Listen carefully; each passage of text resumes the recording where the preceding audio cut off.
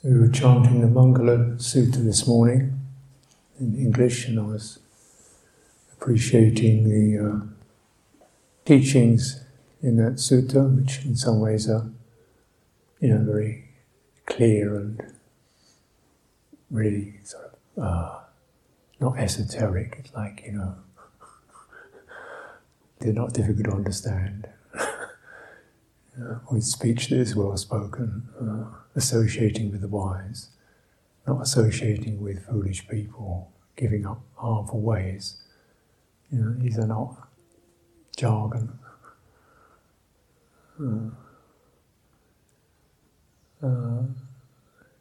But then also contemplating these various fields that are presented. And fields mean something like a group effect, in the sense not a particular point, but a field. For example, the field of what you associate with. Who's in your field? Well, let's withdraw from the foolish, let's associate it with the wise. So it's a sense of being collected in that particular field, honouring that which is worthy, those who are worthy of honour. So right in the centre of that field you place the upright mind, right? Obviously the Buddha is the example of that, prime example of that. But really we'll say, the act of honouring, you're centering the field of the beings you associate with around this simple, clear principle, that which is honouring. And it's a lovely phrase because it doesn't mean trying to become that or comparing yourself with, but honouring. So the act of honouring, your heart rises up. Isn't it? That's the beauty of puja. When you honour, right? To honour something, your heart has to rise and lift. So it brings you upright. When you honour the Buddha, you don't say, "Oh, that was nice, Buddha, thanks very much, that was a good day, shake hands." No, it's not that casual kind of thank you. It's you, when you're in the presence of the Buddha, you're upright, aren't you? And that sense of the heart going up into that, this is beautiful, this is beautiful, this is deep, and then rising. And that sits in the centre of your field, that's the marker, that's the nimitta of that field. Around that, these are the people who fit into that at this time, and these don't. It's not, you're not cutting people out, it's so much as just that they exclude themselves because they're not in line with that which is worthy of honour. And of course, if you look at that, it's a final, fixed statement, it's not quite true, because I think sometimes we are foolish, and that may be for a period of time, or a day, or a moment, or an hour, and then as soon as you come back into being wise again, they can, you're in. And so just don't take these things too, legalistically. Knowing oneself, what one is in line with that which is worthy of honouring. It is very upright. And the peaceful quality of Buddha. Not strained upright, it's not rigid upright, it's peaceful because it's balanced and poised. And when are you like that? When is that there for you? How does that come for you? Well, so the field itself helps to, generate the centre. So if you're associating with wise people, pick up the modes, the behaviours, the tonalities, the qualities they don't bother with, things they do focus on, you pick that up sympathetically, and you get this crystallising principle in the middle of it. It rises to the centre. Scrupulous, whatever it is for you, scrupulous, peaceful, easy, malleable, someone who accepts their weaknesses and is ready to correct them. And really then the rest of the sutta, that kind of lines some of that up. We are realizing our shortcomings and ego, interested, willing to be heard, to know about them, and then that's worthy of honour, isn't it? It'd be great not to have any, of course. That'd be worthy of honour, but having some and being willing to listen to it and make an effort to change it, that's also profoundly worthy of honour. And you don't get to one without the other. So how do we cultivate making mistakes, blundering, losing balance, and draw ourselves into upright rather than getting uptight? Because the field is sympathetic, the field is kind, the field is compassionate. It's not saying we chuck you out. It means, no, we don't throw you out. What happens if you don't line up with this? You fall out. It's up to you, really. And we would like you not to fall out, to decline. So these are qualities that help to re-establish your balance. And this is the sort of skill of training. And this sutta does point out all principles of training. But it's always in context of a field, the field of the human associations, one's family or community, looking after each other within that, supporting each other, cherishing the family. The family is our Dhamma family or Sangha family or our, that's a principle worthy of honour. Training oneself skilled in craft and discipline, it means you've got a certain interest in refinement.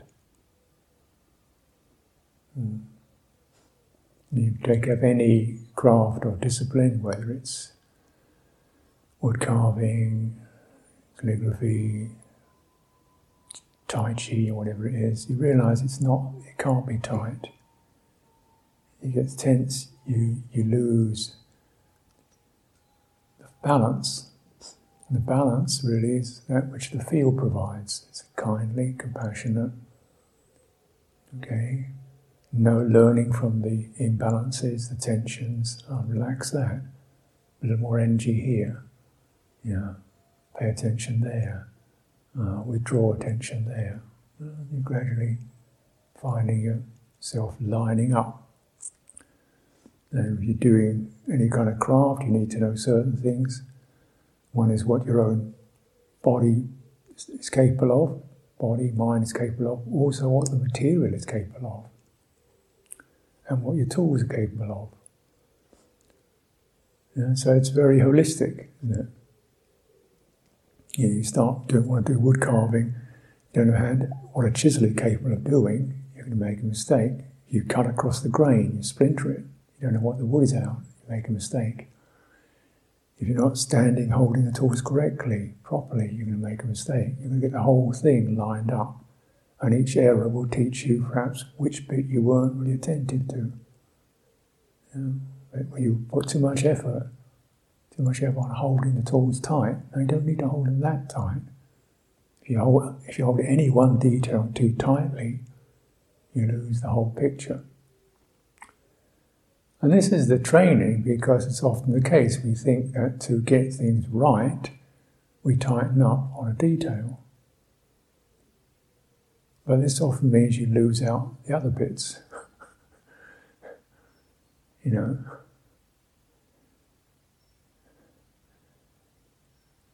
So you can be a very good student studying, but you don't know how to speak correctly. And how to put things across slowly and patiently. Because when you read things and study things, it's different from communicating it. One can sit quite well, but walking can't do. Walking meditation just don't feel very steady in it. Or you can meditate in stillness quite well, but once you get into a group activity, you get flustered and agitated, and you start losing your balance, getting chatty and garrulous, or frightened and nervous. You see the ability to go to the field of what you're in. It's your own body, the group, what the event is about, feeling for that, bringing in the quality of listening to it, tuning into it, and then aiming for what is really honourable, steady, attentive, looking for the balances. And that's your meditation process, wherever you are, whatever you're doing, being in that. You take something like standing meditation. In standing meditation, that's this,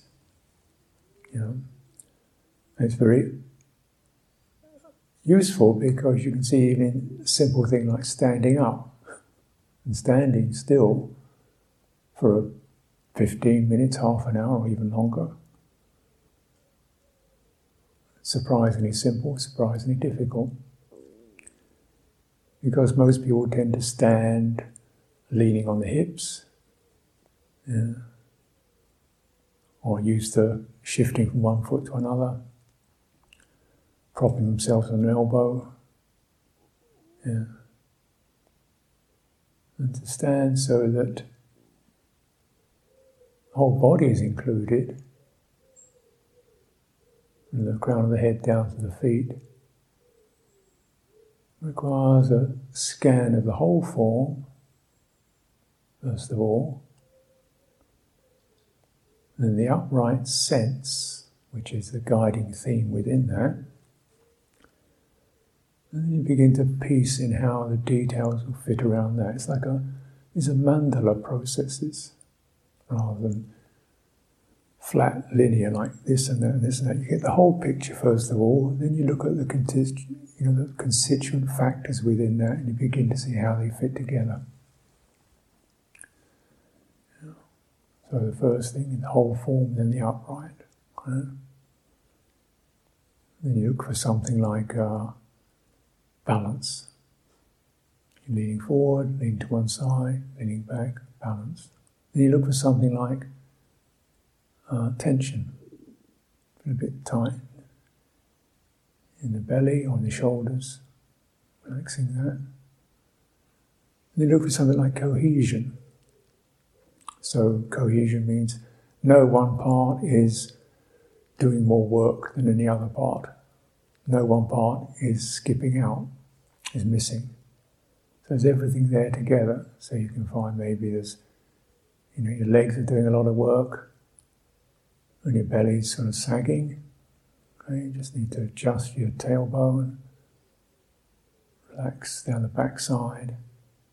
You've got just slight shifts of balance, so that all the muscles are awake, and what they're doing is trying to, or cooperating so that the weight is being carried by the bones as much as possible. So if any muscle that's tightening up, something wrong there. Any muscular area that feels gripped, that's something wrong there. Any place that's sort of sagging, head is lolling forward, there's something wrong there. And you keep tuning into the upright and bringing everything together around that. And the beauty of it is, if you cultivate that, all the weight is being carried down through the bones into the ground. And areas of your body that you got used to not really feeling begin to be sensed. The soles of your feet open up because they're no longer closed by the compression in your feet. When your feet wear shoes, they're often compressed. So coming out of that, the soles of your feet begin to open up. You feel the entire sole of your foot, quite a lively, vibrant area.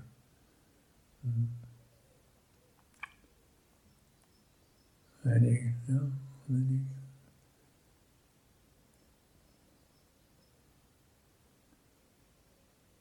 you balance everything above those 2 feet. And the quality of balance has got a steady, poised, calming effect, which you pick up the sign. So of course, remember, we're not being too materialistic about that. It's not exactly about what it looks like from the outside, what it feels like. What upright feels like. Clearly we're not straight lines, we're constant curves and bends. That's what it feels like. And you pick up the sign, which is the underlying, the single unifying quality behind all that, and it is going to be balance, openness, stability, which is not locked, ease. Pick up the sign, ease, stability, whatever sign comes to you, whatever your mind, your heart picks up. And that is sustained, so you tune into that so that the various agitations that run through the mind, like how long should I do this for? What's the one I'm supposed to be focusing on? Where does this go? All that kind of worry stuff. It touches the sign of ease, and the sign of ease begins to dissolve it. Right. So the sign of ease or balance is a nice wide field with no differentiations in it. There's no good ease and bad ease. It's just ease. Right? Simple. And that simple, unifying quality, right? This is what we call samadhi.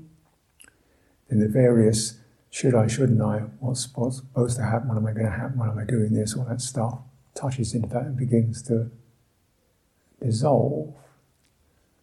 As long as you meet the agitations with that quality of balance, or openness, or stability. Now, if you meet the agitation with a don't be agitated, that creates agitation. If you meet the agitation with you're not doing it right, that creates agitation. Because that's not the sign of stability, balance and ease, is it? It's a sign of got to get it right, getting it wrong, da-da-da-da-da. And that just creates more agitation. Right? So it's not the person that corrects the practice, it's the sign of wholeness that does the practice, that is the really effective medium. The balance in the whole field is the corrective medium, not the person. And the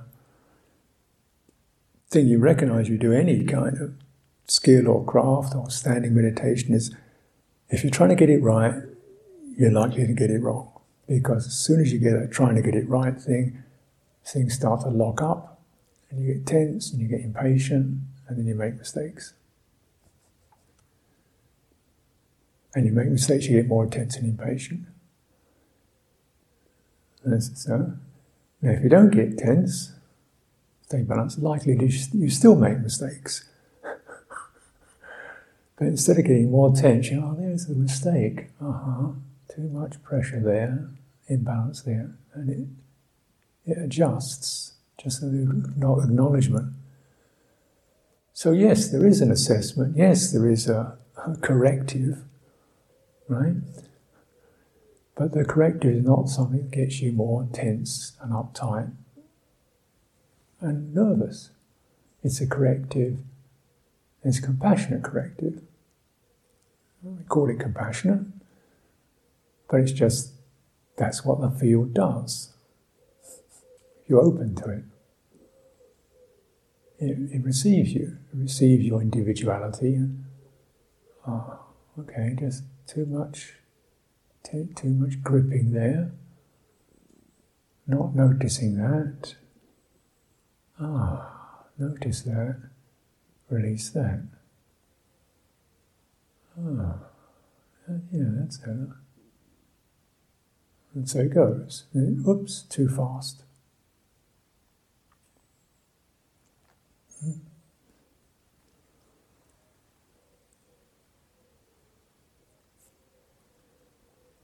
So sometimes in my, not on retreat, but in other times I practice calligraphy because I find it helpful coordinating the eye, the body, the mind, and the materiality, the ink, the pen, nib and so forth. Just getting to sync, to line up. So I think, okay, it'd be nice to write a piece of a sutta. Okay, right, get this sutta, write those few lines down. Whoops, mistake. Too much ink on the nib. Okay, get the sutta, get the paper, right, not my finger, oops, move too fast. Okay, try another one. Get the sutta, get a bit of paper, then slow down, relax, oops, tension in my shoulder. Okay, get the sutta. Okay, just get one word. Right, one word. Okay, one word. Oops, push too fast. Okay, just get down to one letter. Can you do the letter O without getting in a state about it? Okay, just 2 strokes. One down, one. That's better. Just take that one, that one, that one. You've got the whole thing in mind. You're going to do the sutta, but at the same time, you realise that will kind of take care of itself if you get body, mind, nib, ink, paper to line up. That's it. And the way that's the practice. The thing is, the end result takes care of itself. When it's whatever it is. So yes, there's a kind of right and a wrong, but the right and wrong are not associated with juddering feelings of failure, idiot, never going to do this, too difficult for me, I can't. They're not associated with reverberations around the sense of self, which is all called papancha. The mind, the citta, tumbles over into its own agitations and makes a person out of them. Right? It starts to agitate, and then it tumbles into that agitation and makes a person out of it. It's made a person out of it. The person's an agitated person who gets agitated about their agitation or shuts the whole thing down and says, I can't do it, and goes somewhere else. Distracts. There's papancha, proliferation. But the person doesn't make the mistake. It's unknowing or uncertainty or imbalance, inattentiveness, not feeling the whole thing, is where the error begins. But as it reverberates, citta makes that into a person. And this is partly because it's a social conditioning, isn't it? It's like that. From early age, errors, you got it wrong. Maybe blame, punishment, rejection, scolding. You got it wrong. Then you have to try harder to get it right. Otherwise you're not as good as so on, or you're rejected. So it's become, so that habit of identifying with these intentions and actions is deeply ingrained to be a personal error, and then of course the person is desperate not to make those errors. So they don't want the blame, they don't want the rejection, they don't want the feeling of failure. Even nobody else cares. And so it's certainly my own experience that, if somebody does something they think is, make a mistake, I don't know, maybe Upatag drops a cup or something, they don't generally, but maybe something like that, and they say, oh yeah, that wasn't right, try better next time. But there can be that kind of feeling of disaster that comes into it. And then the really shame and guilt, trying to get it right, tensing up. Get so tense to drop another cup.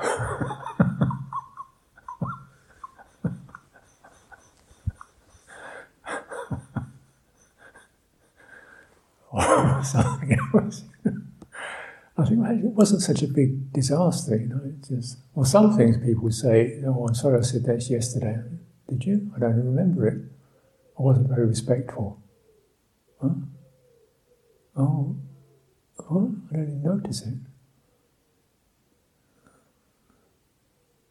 Okay. Oh yeah, I see what you mean. Oh yeah, right. Oh well, no, I didn't take it that way myself. Just, But how people who seem to me to do rather well can find fault, because as soon as they notice something is not, it was compulsive, or it was not what as good as they thought it should be, even if maybe it wasn't that bad, the reverberation of anxiety sets up guilt. And generally for the person who's extremely blamed or insecure in that respect, the default is to go to being blamed. That's the reflex. Because you know how to deal with that. You close down, shut down, make yourself small, lock up. So if you've got those reflexes of having been, in a threatened situation, some kind, insecure, not welcome, not appreciated, not associated with the wise, but with people who are a bit of a state themselves, likelihood is when you make something you feel is wrong, whether it's wrong or not, you assume it's wrong. And then the blame comes in, because that's the reflex. And then you tighten up around that. And maybe distract. So this gets ingrained. So we have to learn how to learn in all things, including, of course, the skills of meditation. So instead of going to the default pattern of getting it wrong, therefore closing down and distracting, going somewhere else, and then feeling bad about that, and more blame, guilt, so distract again, or say you can't do it, it's too difficult for me, it's impossible, too high a standard, then you're setting this incredibly high standard that we've got to follow, blaming other people, blame the Buddha, why do you make it so difficult? Just notice that feeling of can't quite do it. And what happens there? A bit of stirred, agitated, can't quite do it, not getting it right. Okay, we'll just go to the field of the body. And stand, sit, walk, breathe. And touch into the sign of balance, uprightness, and let that receive the agitation rather than the person receive the agitation. You see what I mean? It's not that you shouldn't be agitated. No, you can't say you should. You can't use should and shouldn't on this stuff. It's reflexive. It's not a choice. You don't decide to get agitated. So when agitation, feeling fed up occurs, you can't say you shouldn't be that way. That furthers the cycle. What's happening? What's happening with that? They always want me to make it right. They always expect so much of me. They expect me to be perfect. They really want me to do it. I've really got to work so hard to be perfect. Wait a minute, what's happening? Oh, body's closing down, feet on the ground, breathing in, breathing out, opening the field. And you realise all those they,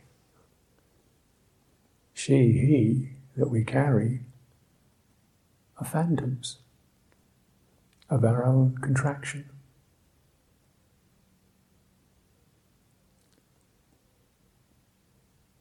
Of not being able to own our own or this system's agitation. So it becomes they make me, or I'm not.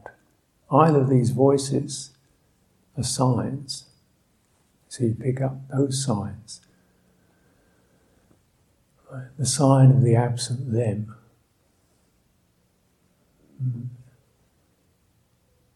Is what? Underlying quality, hostility. The sign of the failing I. What's that? Ill will. Close. Can we meet those signs instead of calling them people? Standing. The space all around me, completely open. The space doesn't care what I do. Path beneath my feet, totally open to me being there. Doesn't expect anything of me. Sky above my head, completely free and open, not demanding I be anything. Oh, the theys and the I's begin to dissolve into the field. So you use a form like that, standing, walking, sitting, generating a field of attention with a sense of, balance, and then within that balance the upright centre begins to form, which is not an uptight centre. It's just a sense of poise. Poise because we do realise just how sensitive this system is. It can just swing out of kilter. A few little ripple effects, memories, worries, mental stuff, old calming habits rise up. We can easily get knocked off kilter. So this is where you deepen your keel within those storms through field, centre, quality, goodwill, absence of ill will. So it's also realising equanimity, much unheralded or seemingly lofty attribute, upekkha. Equanimity is actually a very generous field quality. It's saying, mistake, okay. Getting it right, okay. Losing it, okay. It can catch it all and bring it back. Nothing falls outside that. And because he's completely losing it, okay. Lost it, where are we now? Settle into that. Okay, stop the agitations, it's like that, and gradually things will draw together again. It's a very generous quality. It helps you to stop trying without collapsing. It's not about trying, it's not about going soggy. So often we're trying to have a meditation, it's often the experience of trying to have a meditation experience. Trying to experience something I'm not experiencing. And then you're always experiencing the sign of trying, isn't it? How does that feel? Is there a difference between trying and aspiration? Yes, there is. Aspiration comes from accessing or the whole sense. And within this experience that's happening now, where is the most beautiful? Where is the brightest? Where is the most balanced? Yeah, we know all this. So you're referring to something actual. Right? Whereas if you're trying, you're referring to something abstract. Example, I'm trying to live in a really perfect community. Well, that's going to be a disaster, isn't it? But I'm saying, this is the people I'm living with. Within all this, what is most beautiful in this actual situation?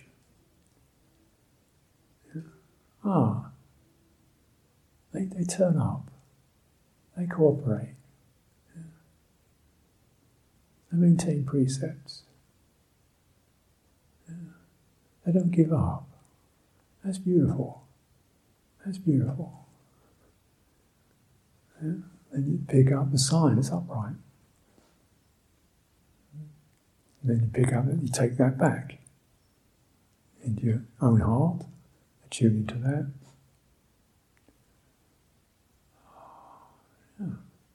Very important to cultivate. So the whole thing, let the centre form out of what is the most beautiful. That's gives you aspiration rather than trying.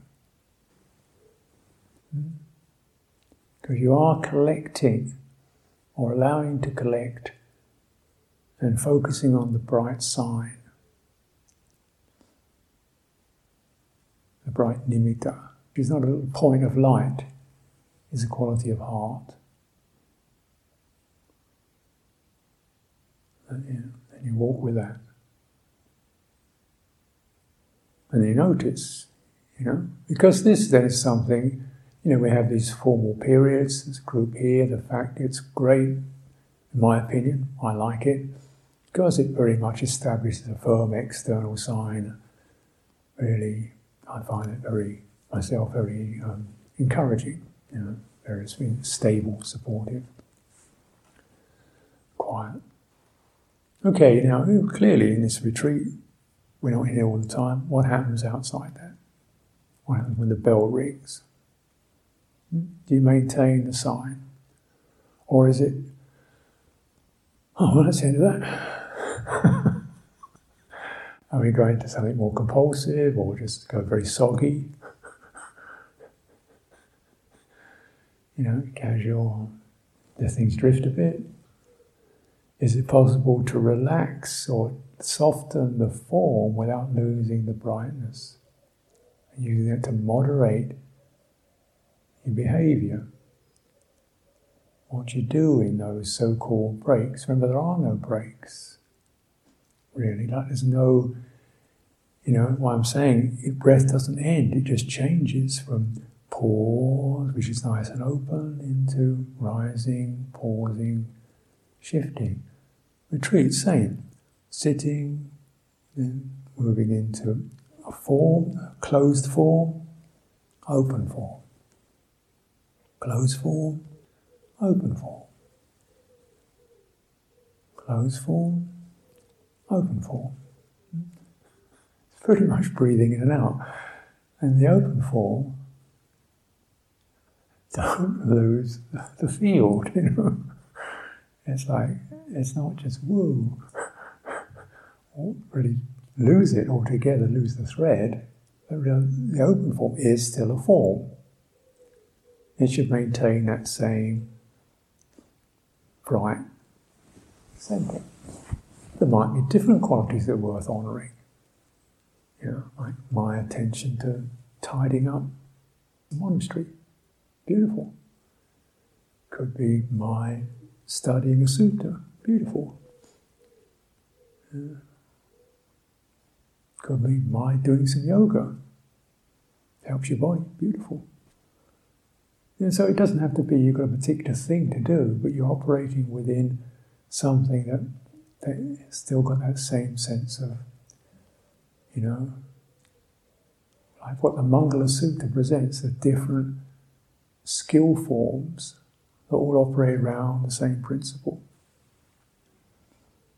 It says, cultivating like this, even while living in the world, any world, one is not acting in worldly ways.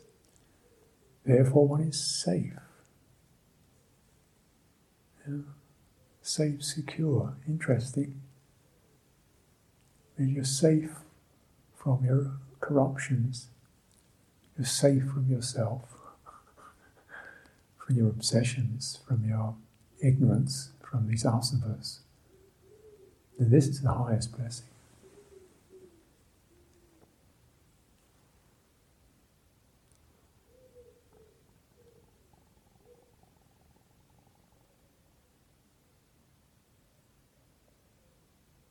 So it's a cultivation, and this is our last day of this particular form. I hope some of these remarks over the last week can be helpful for you, help things shift or find balance. It's been certainly an honour to be able to offer, bring my mind into focus, and appreciation for everyone's respect to the form, practice, and all the efforts that go on behind to make it, bring that form into focus.